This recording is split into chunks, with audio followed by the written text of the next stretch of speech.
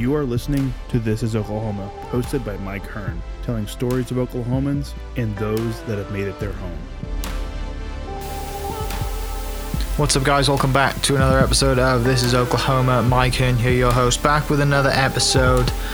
This episode is presented by our awesome partners, the Oklahoma Hall of Fame, telling Oklahoma's story through its people since 1927. Follow them online for all the information that you need, www.oklahomahalloffame.com, and definitely on social media, because that's definitely where you follow us as well, at Oklahoma Hall of Fame. For today's episode, I have the Secretary and Commissioner of Agriculture, Blaine Arthur.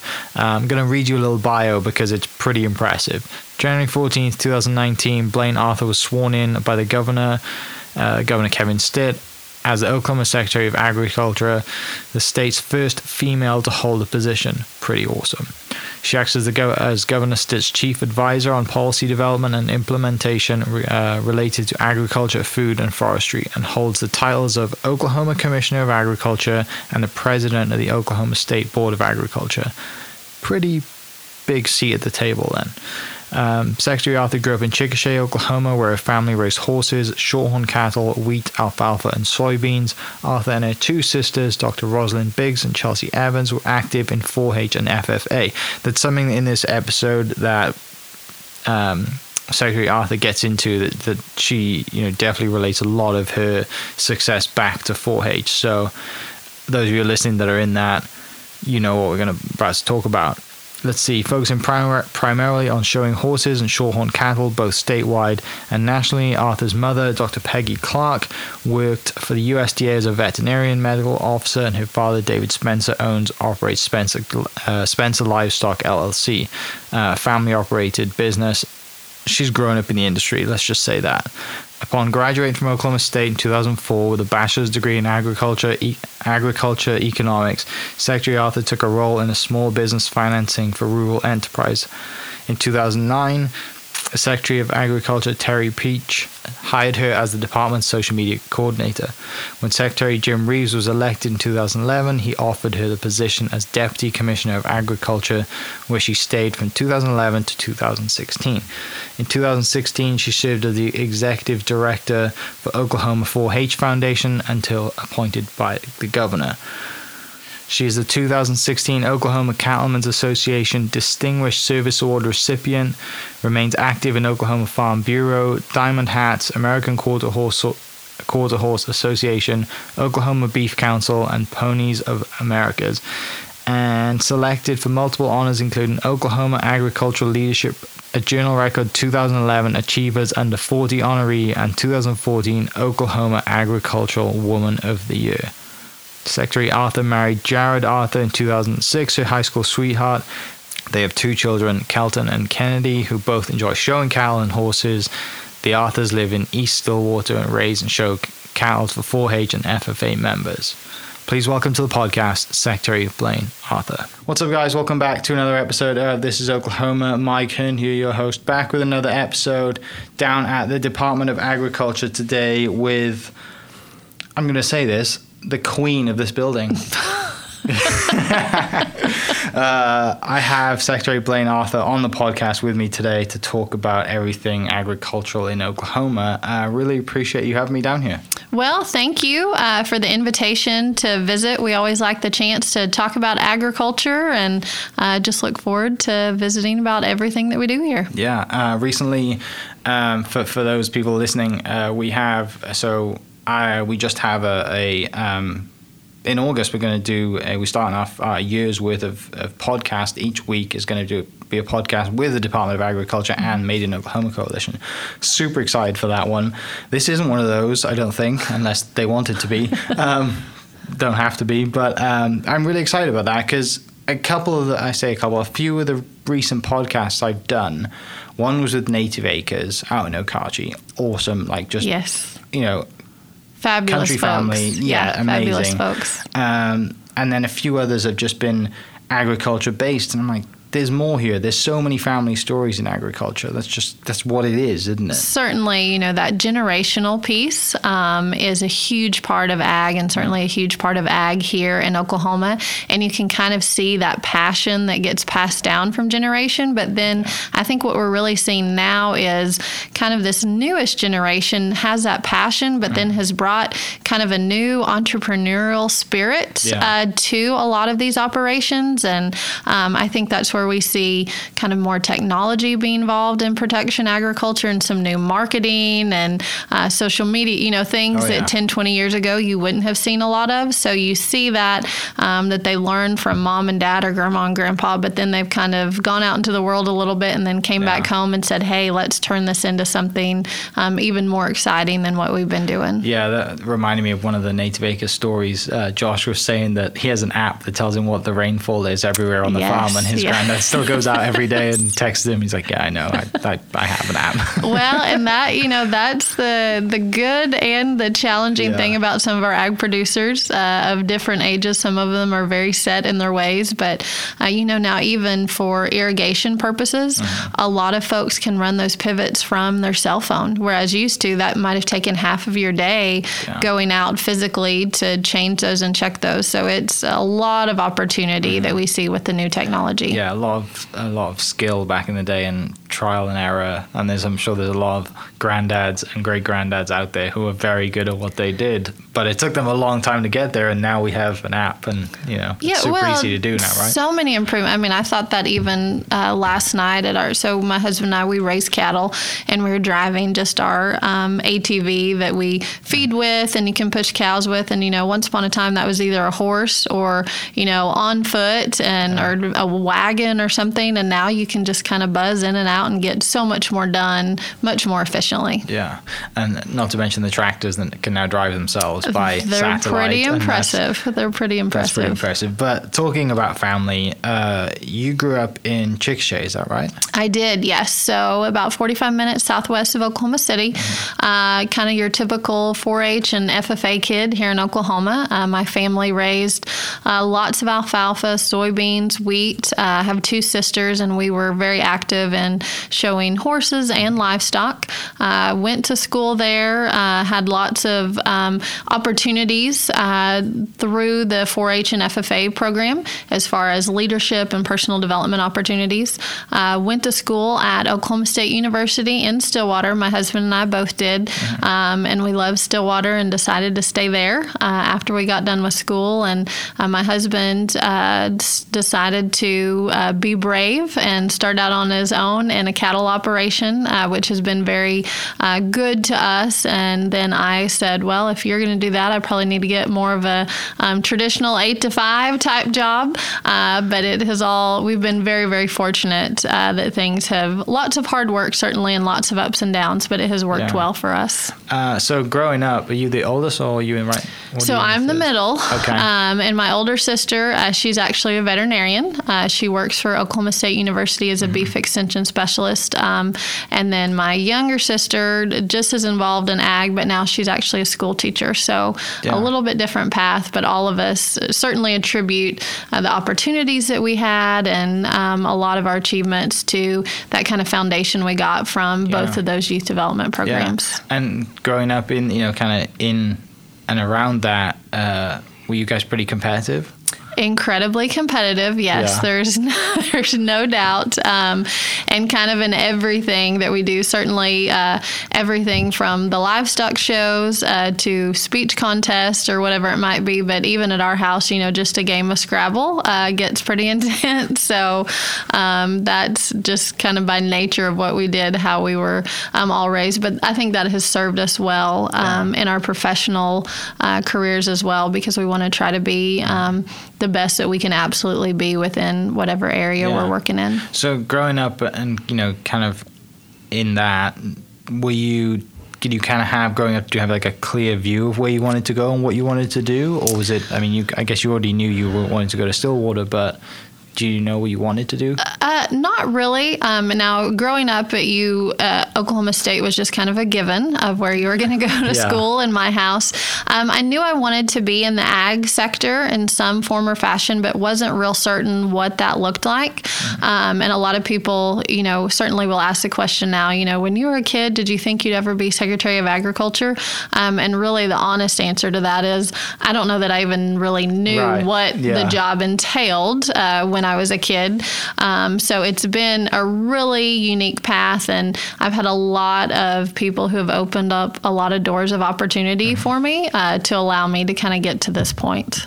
Yeah, you're right. Like growing up, kind of, I guess, going to OSU, it's like an ag-driven, totally an ag-driven town. Absolutely. And it's, when I was in college, I went to a few OU games, and probably more OU games than I did at OSU at the time when I was in college. But since I graduated, a really good friend and my host family, they're huge OSU fans, and they just kind of brought me to the side and welcomed me in. Yes. So I would consider myself an OSU fan. It certainly is just kind of a big extended family. I think so many of us in the ag community, we just settle so well into Oklahoma State University because the ag world is just kind of a big family. I mean, that's how we operate, and everybody helps each other. And so then you get there on campus and it's kind of that same feel, and people are very welcoming, and people, just as passionate as people are about agriculture, people are just as passionate if they're graduates of the university about OSU. Yeah. So did your older sister go to OSU as well? She did, okay. yes. She did. Younger sister as well? And younger sister went as well, yes. Yeah. So all of us went to school there, had some great faculty. I certainly think the College of Ag is the best college there on campus, but some wonderful faculty and staff that helped us kind of decide, what career option really looks. Now, my older sister was very decided on being a veterinarian, and that's what she went ahead and did. But I said, I love the ag piece of the world, but also, want to maybe look at ag business or what other opportunities are there. So that's the great thing about the College of Ag, is I think they really help students to prepare to be successful in their career path. And I think all three of us would certainly say that was very beneficial to us. Yeah. When does, I guess, the leadership side of things come in? Because that's kind of mated to both, right? Like yes. What you do now. So interesting, we did lots of leadership development activities, certainly through the FFA program. And I'll always plug 4-H and FFA. And I say if I could have every kid in Oklahoma be in those programs, I would do that because of the personal development piece of it. But I think it certainly really helped me get involved in campus activities. And then later on in the workforce, you're comfortable speaking in front of people because you've done that a lot. You've been in speech contests and you've answered questions. It kind of becomes old hat. You're comfortable working with all types of different people. I think it kind of gives you a leg up on maybe some other folks who didn't have that leadership development experience once you enter into the workplace, because you've done a lot of those things prior to your kind of formal career. And then that helps because I'm the same way here at the department or other places I've worked. If we have people who we interview that have that 4-H or FFA experience, I want to hire them because I know that they've got a skill set that'll be beneficial to the organization. Yeah, it's like I said, because you've personally been through it, you know the value of it and you know what it did for you, and that I'm sure it's continuing to evolve as well and doing better and better every year. Absolutely. I think a lot of times back to, because now pre-COVID, I spoke to a lot more groups. That has certainly adjusted to lots of virtual speaking opportunities now. But, our ag teachers, when they'd have us rehearse our speeches and really focus on our delivery and communicating with our audience and answering questions, well, I do that a lot now. That may be with a commodity group, that may be with members of the legislature. I've had to do that some with media interviews this spring. And you've learned that skill as a younger adult, and so you have a much greater comfort level, I think, later on. Yeah, you're right. Comfort's a great word for it, because being under the lights and being in front of a camera and because they are bright lights, and you have your microphone or 3 or 4 microphones shoved in your face, it can be very overwhelming. It certainly certainly can. It's interesting, and I know so many people have seen the governor at a multitude of press conferences this spring, and they called the one day because we had some unique challenges in the ag sector, and they said, well, could you come over for this afternoon? We're going to talk. There are going to be some questions about ag and what's going on. I said, you bet. And they said, well, do you feel like you really need prepped on this? And I'm like, I think I'm good. Yeah. You don't want to be overly confident, sure. but comfortable. I've just, when you give a speech to 3 judges in a room and they really kind of drill you with questions, it prepares you for maybe those questions that come from the media. Yeah. So while you're at OSU, how quickly was it determined that you knew exactly what ag degree you were doing? So I tell this story a lot when I talk to college students. I have an agricultural economics degree. Mm-hmm. And when I went kind of for my campus tour, and, you talk to faculty, and those have certainly even evolved since I first went to college. But at that point, they kind of gave you all these options. And so I said, of the students that are graduating now, which degree has the highest number of students that have a job when they walk across stage at graduation? And at that time, it was the Ag Econ degree. And so I said, perfect. That's what I would like to do because I'd like to have a job. And I'm incredibly fortunate that I had, several job interviews before I even graduated. And certainly kudos to OSU and the College of Ag because they do a great job with those career fairs and getting kids set up for that. But several options and then had a job when I graduated, which is a really good feeling after you get done with college. So yeah, I didn't. That's why I got into real. I was like, I think I can do this real estate thing. Sure, I'll do that. Why not? There you go. I did actually try working for a little bit, and I'm a golfer. I like to be outside, which is probably the same with the ag industry. You just love to be outside as much as possible. Absolutely. So you have a job, you graduate, and then I guess you step out into the world. Absolutely. So I started my first job out of school was with an entity that's called Rural Enterprises Incorporated. They're headquartered in southeastern Oklahoma in Durant. And so I was doing small business lending projects. A lot of Ag Econ grads end up in the finance sector of the world, and traveled a lot. My territory was everything north of I-40. Yeah. So that was a good experience for me just to kind of be out there on my own and talking to chambers of commerce, lenders, people with the Department of Commerce here in Oklahoma. Learned a lot about a lot of things pretty quickly. You think you know a lot when you get out of college, and then you realize that you don't know near as much as you want to. Really enjoyed that. And my husband starting up his business those are everyone who knows who tries to start up a business that's a stressful time. But really wanted to come to the ag world kind of formally, do something in ag all the time. And Dr. Becky Brewer, who used to be the state veterinarian here at the department, called and she said, well, I think that Secretary Peach is looking for someone to come work for him kind of on special projects. You should call and talk to him. Didn't know him, didn't know a whole lot about state government. And I thought it was just, when they called to set up the interview, I thought it was kind of a courtesy interview. Dr. Brewer was a good family friend. And I thought it was one of those, okay, we'll let this gal come and talk to us just to be polite. Yeah. And so I left. And on the way home, he said, hey, when can you come to work? Just, again, very fortunate that he let me come to work for him, worked for him for a couple of years. He was a cabinet member for Governor Henry. And then Governor Fallin was elected. And so we got a new Secretary of Ag, Jim Reese. And I did not know Jim at all. And typically in politics, when you have a change in leadership and administrations, then people leave. That's just kind of or they're asked to leave or they leave or a little bit of everything. Very much appreciative of Secretary Reese. He let me stay. He didn't know me. I didn't know him. But he said, yeah, sure. Why don't you do our legislative work for the agency? Worked for Jim for about 6 years. And then knew that we would have another gubernatorial election. And I had survived one swap of the governors. And so I thought, I don't know if I'm going to be lucky enough to survive another one. And I've got, at that time, my kids were much younger. I drive about an hour back and forth from Stillwater. And a good friend called and said that the 4-H Foundation, which is based there in Stillwater, was looking for a new executive director. Theirs had retired, and they said, you should, you love 4-H, it'd be close to home.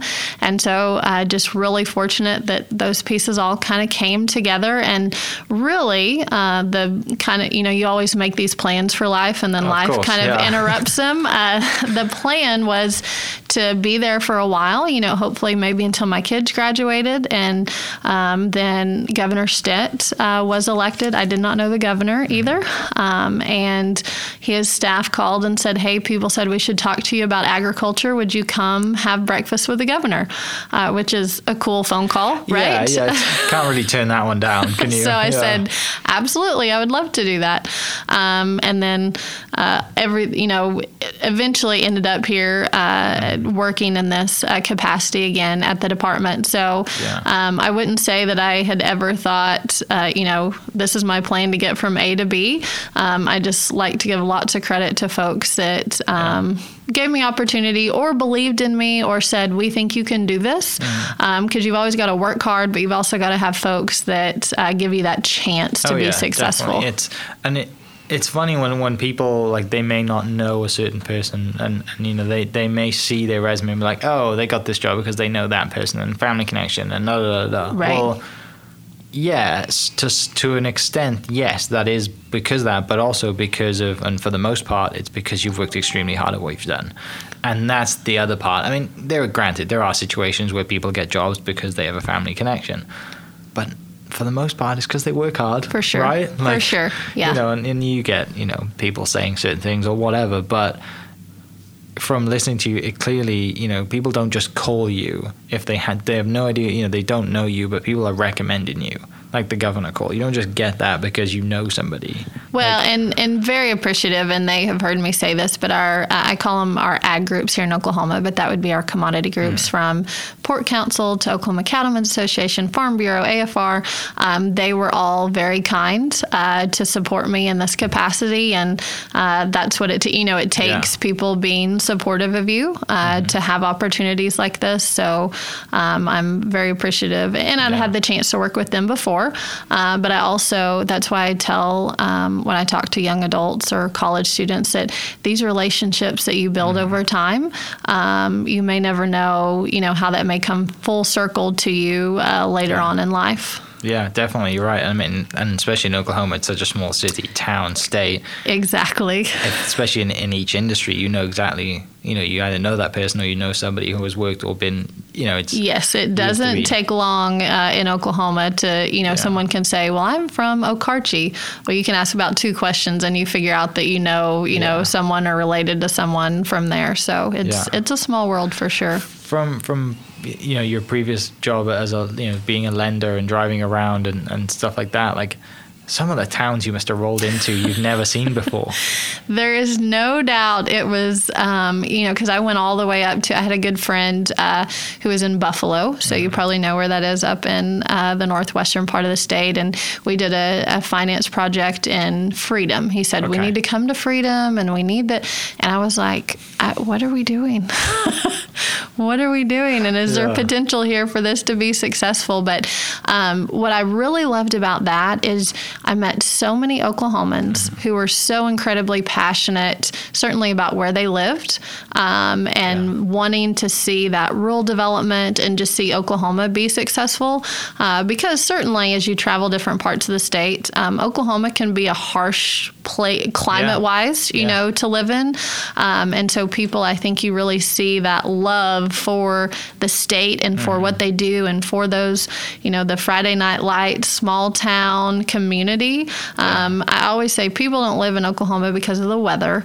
They live here because of the people. And I think people don't understand that until they have a chance to come here and really see.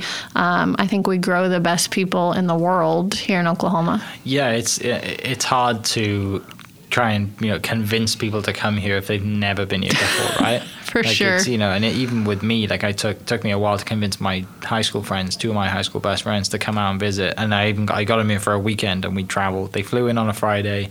We had a couple of nights out here in town, and then we flew and did a road trip from San Francisco down to LA. Oh wow. It was awesome. But I was like, come here first. Just come here for a couple of days. Yeah. And then the year later they came back for a full week, and they get it now. But initially it's tough, isn't it, to get people into town, and even if they don't live in a big city, you know, in some, like I said, the Friday night lights in the rural towns. And you know, I drove out yesterday to do a podcast in Jet, Oklahoma. Yes, and Jet Nash. Yeah. I mean, driving through Nash, I was just like, okay, I know there's a police officer pulled over. What's the speed limit? Right, you know, just in right. case they get pulled over. But yeah, like so many towns on the way up. I'm like, this is awesome. You know, little one-stop towns, but you can see how much character there is in those places. Oh, and just the people that you find. I mean, you can't replicate that experience. I think that's what it is. And certainly now having kids, and my kids go to a very small rural school. And I mean, just the all the experiences and the relationships that are built in those. I mean, I think that makes us very unique here in Oklahoma. Yeah. I saw somewhere I was reading a part of your bio, which I think it's like the same on two or three different websites, which is really good actually, because it helped. But it said like something about you having a job in social media.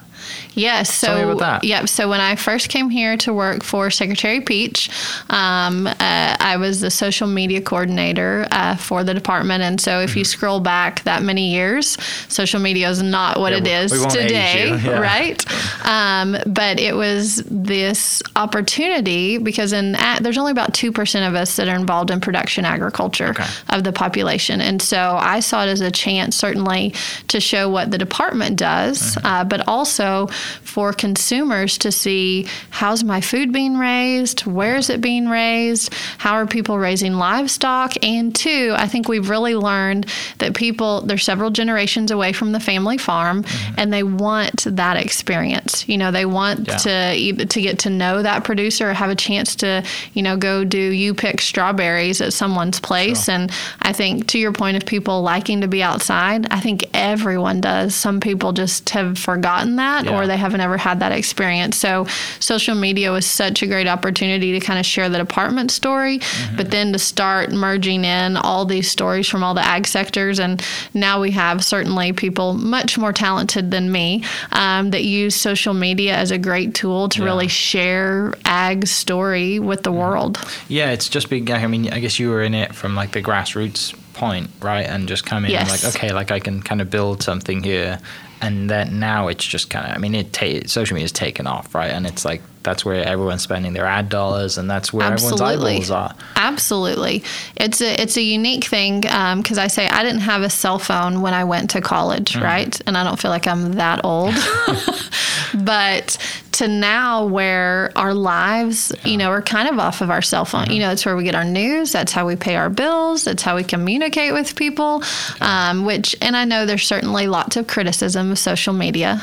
There's no doubt some people, but I think, you know, even for our little family cattle operation, you know, I'll post photos of what the kids are doing or what we're doing, and I'll have people that are acquaintances or work friends that'll say, now, why are you all doing that? Do you know, just out of interest, like, so why are all your cows having their calves at the exact same time? Like, how do you do that? So then for us in ag, it's this great way to have a good conversation about what we do and why it's important. Yeah. And that's all it is, right? It's like, if, you know, the goal is, if I can continue to share stories and create awareness, it's going to create a buzz. And for the most part, like I said, you're going to get a few messages. Oh, why do you do that? Why do you do this? What do you think of this? And it just builds community. Yes. And I'm sure I think some of the older generation who didn't grow up with phones, or iPhones for sure, you know, they're like, why are you on your phone all the time? Like, well, you know, sometimes they're building more meaningful connections and learning more.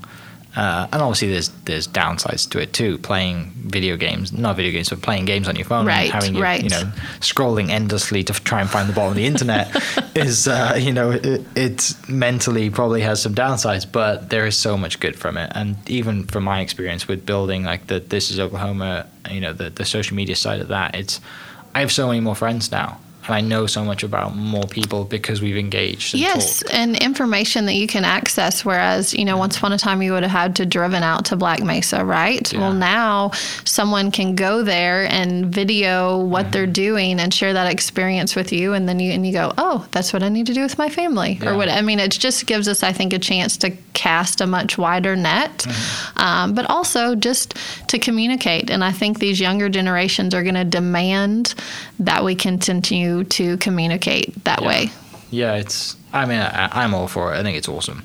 And then just seeing how businesses have taken to it and used it, and it's free, right? Yes, social media is free, for sure. So it's great to see the way that people are doing things, and I hope it continues. I don't think it's going to stop anytime soon, which is awesome. I don't think so. And what I love, so I was back to Oklahoma State. I was in a sorority at OSU, which as a kid never would have thought that was the path that I went, but I ended up there and it was great for me. But just so many of my sorority sisters from college that they'll see things that I put in their non-ag, they don't have an ag background, but they love the chance to talk, or they say, well, can our kids come out and see to your all's place? And absolutely. And you get to kind of check in on people's lives and see their stories as they're unfolding. Yeah, I can imagine growing up, you being in the ag world and riding horses and showing cattle.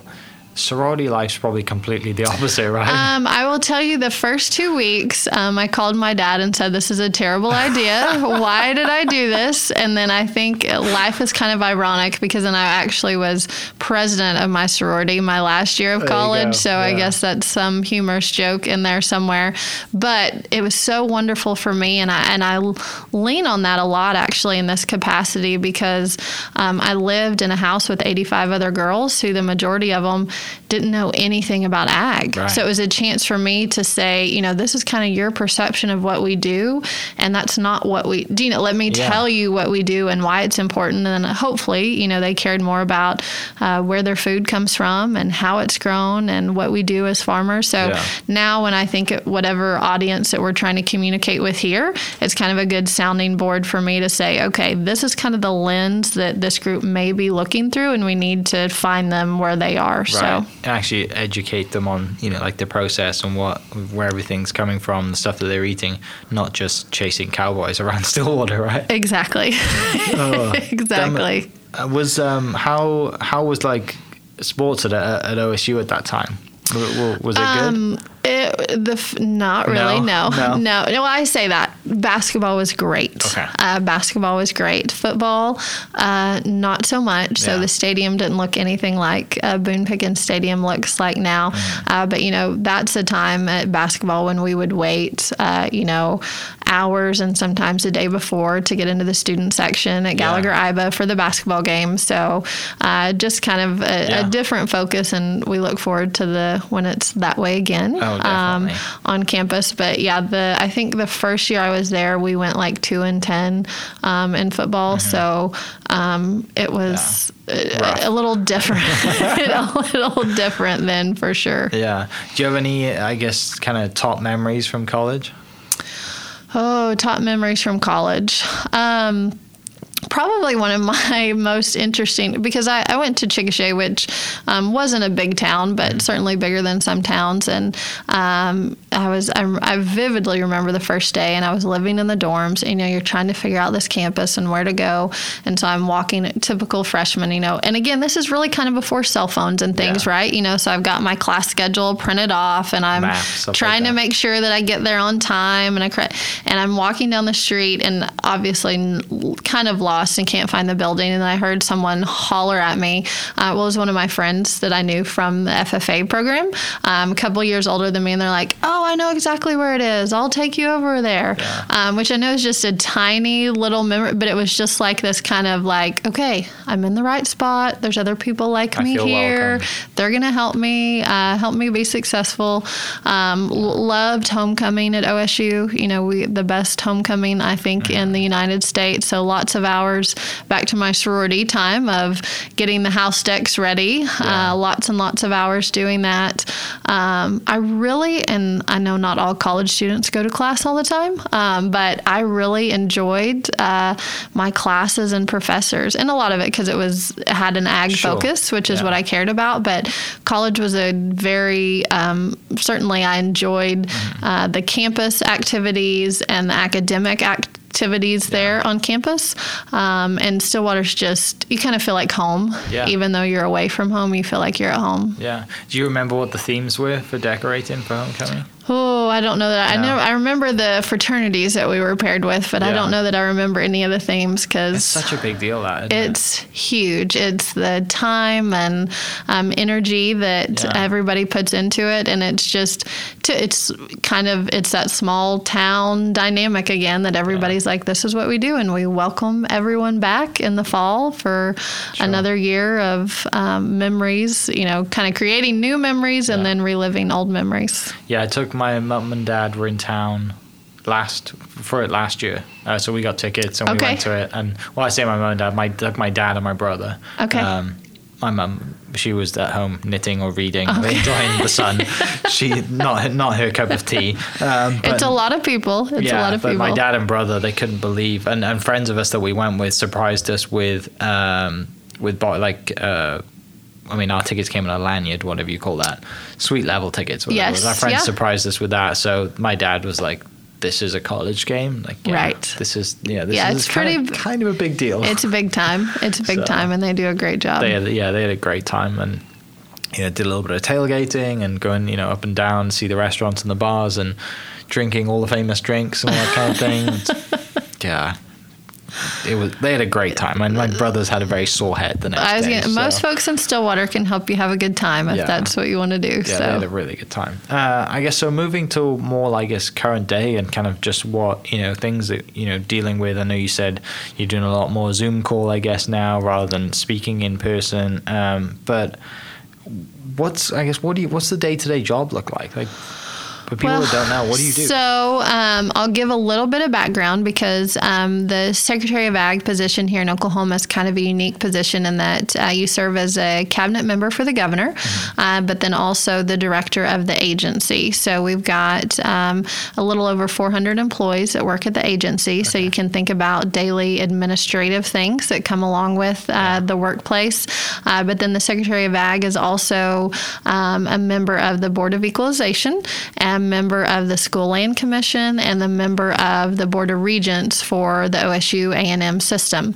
So on any particular day, it could be, this morning I had a meeting with the governor on an issue, and then we're doing a meat processing webinar for those who are wanting to get in the meat processing sector. So I did a quick virtual welcome for that.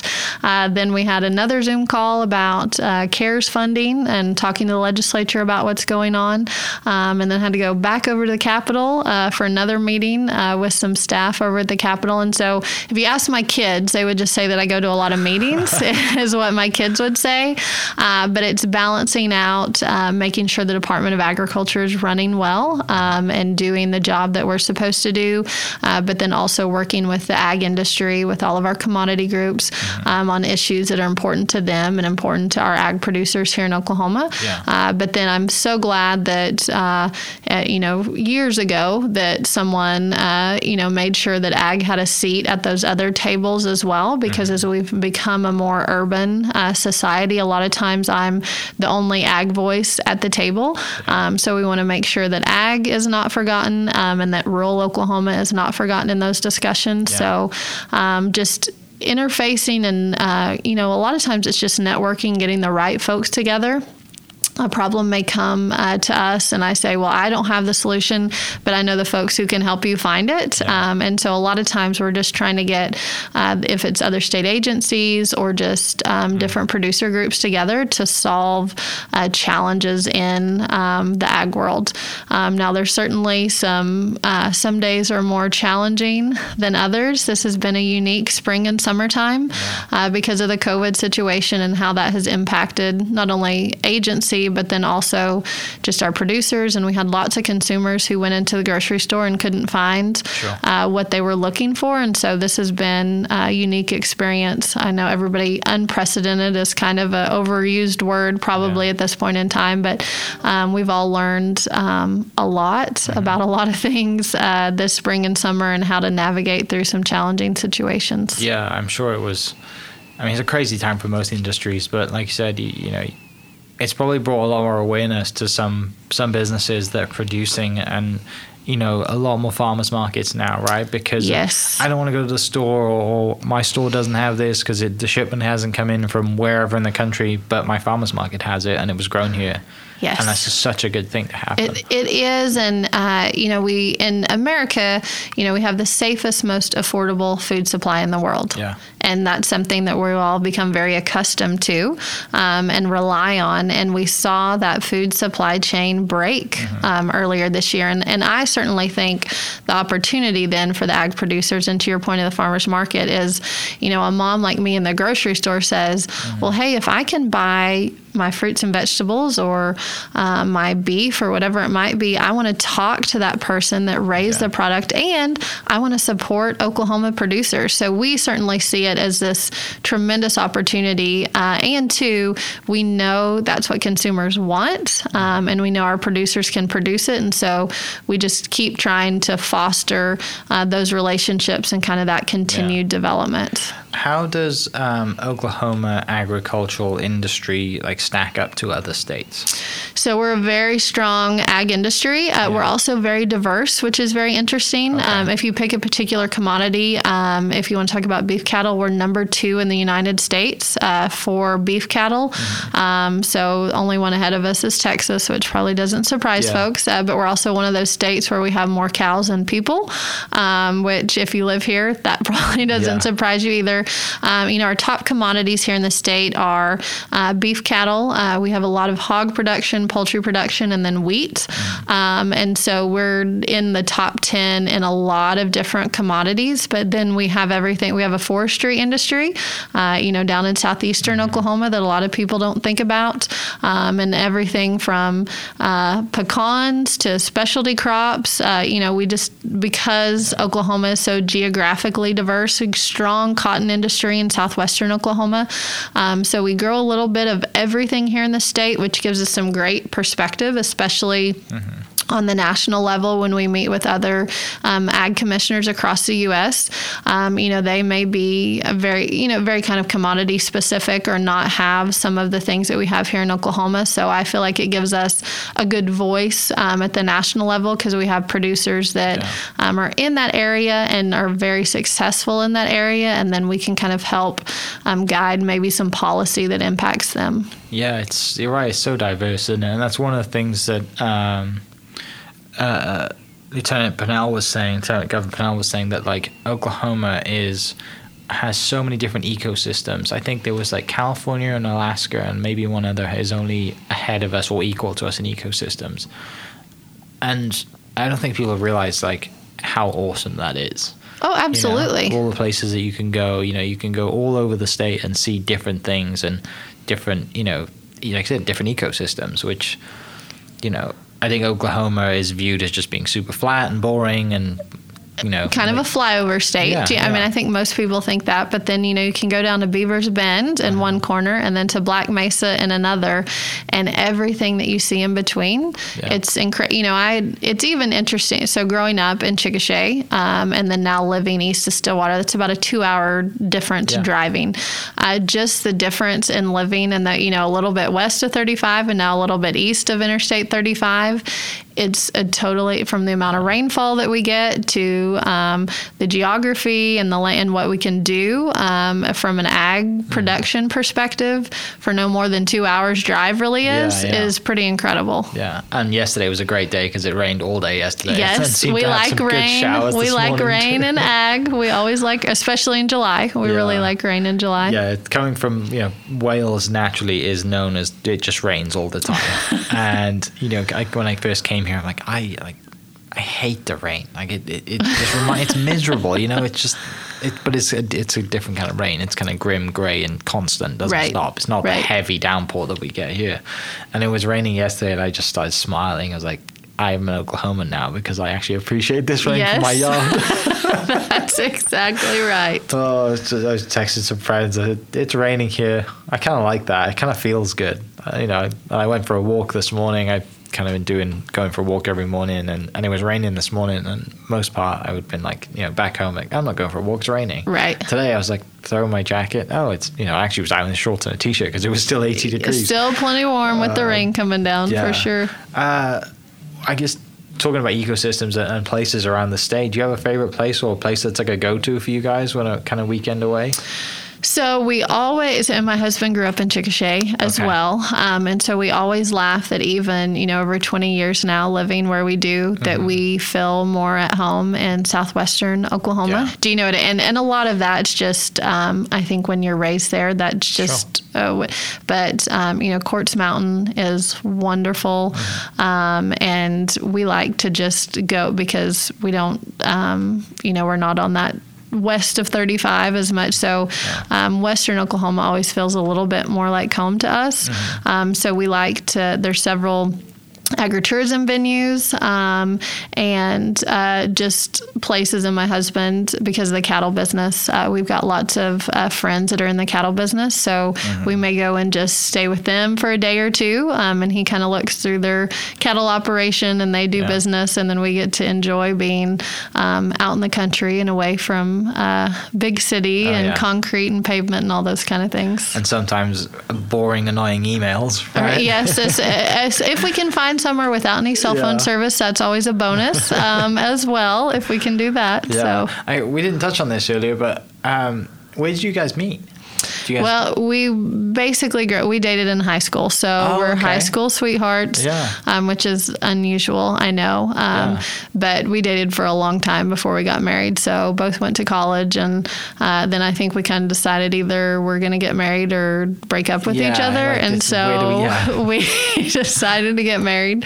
But both my family and my husband's family, a lot of them still live there in the Chickasha area, so kind of a unique story, but he very much has an ag background as well. And we were in FFA together, and so it has been very good for us. One of those kind of small town relationships that if you break up, it destroys part of the town for a little bit. Well, that is true. I will say. So we got married in Chickasha, which is the same church where my parents got married, and my older sister got married, and which we love about small town. There were like 5 different showers but then you also had to register at 3 or 4 different places because you didn't want to hurt anybody's feelings and not register with them. And so it was hard to kind of pare down the wedding list because we both just had, our families were there and we had been there growing up. So, but just a wonderful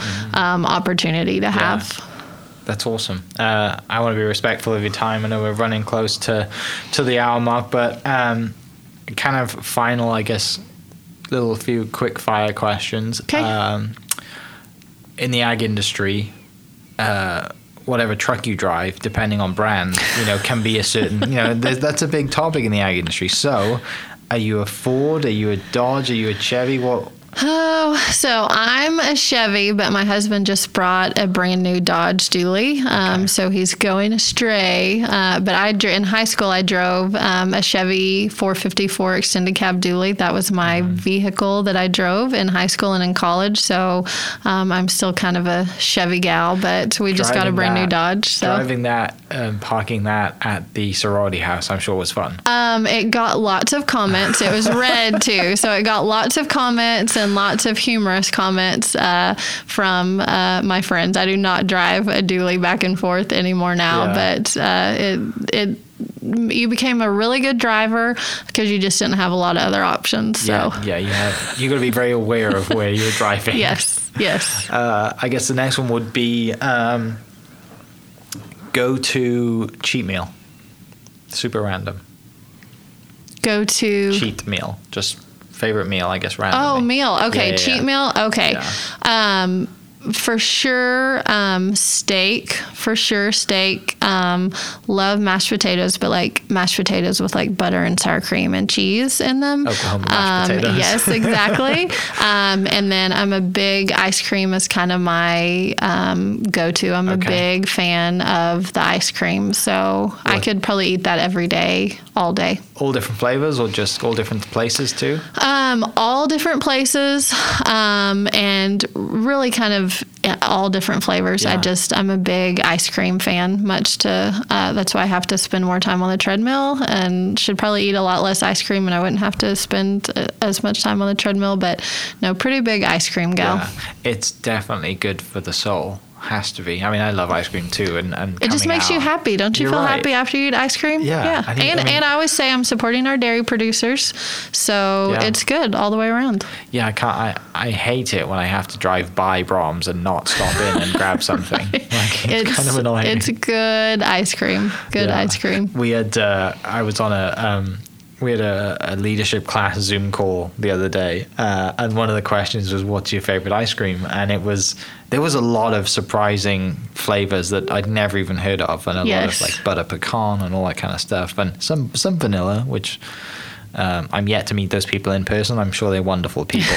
I'll bring them to some flavors soon, I hope. But one of the questions that I asked was, when you go to the Brahms and you get the double dip with the waffle cone, what two do you mix together? Oh, yeah. And recently, my latest two have been birthday cake and either chocolate almond, which is super like left field, or birthday cake and strawberry.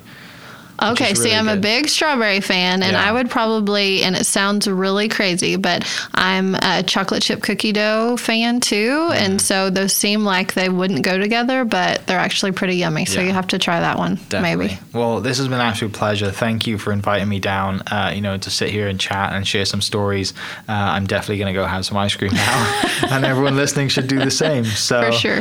Thanks for listening, guys. We'll catch you next episode. Cheers.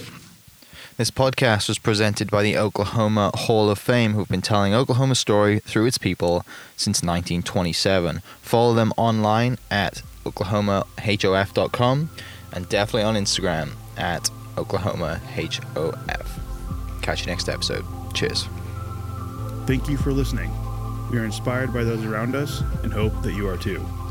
Make sure you subscribe to this podcast on your favorite podcast platform and leave us a review so we can keep telling your stories. For more great Oklahoma content, follow This Is Oklahoma on Facebook and Instagram.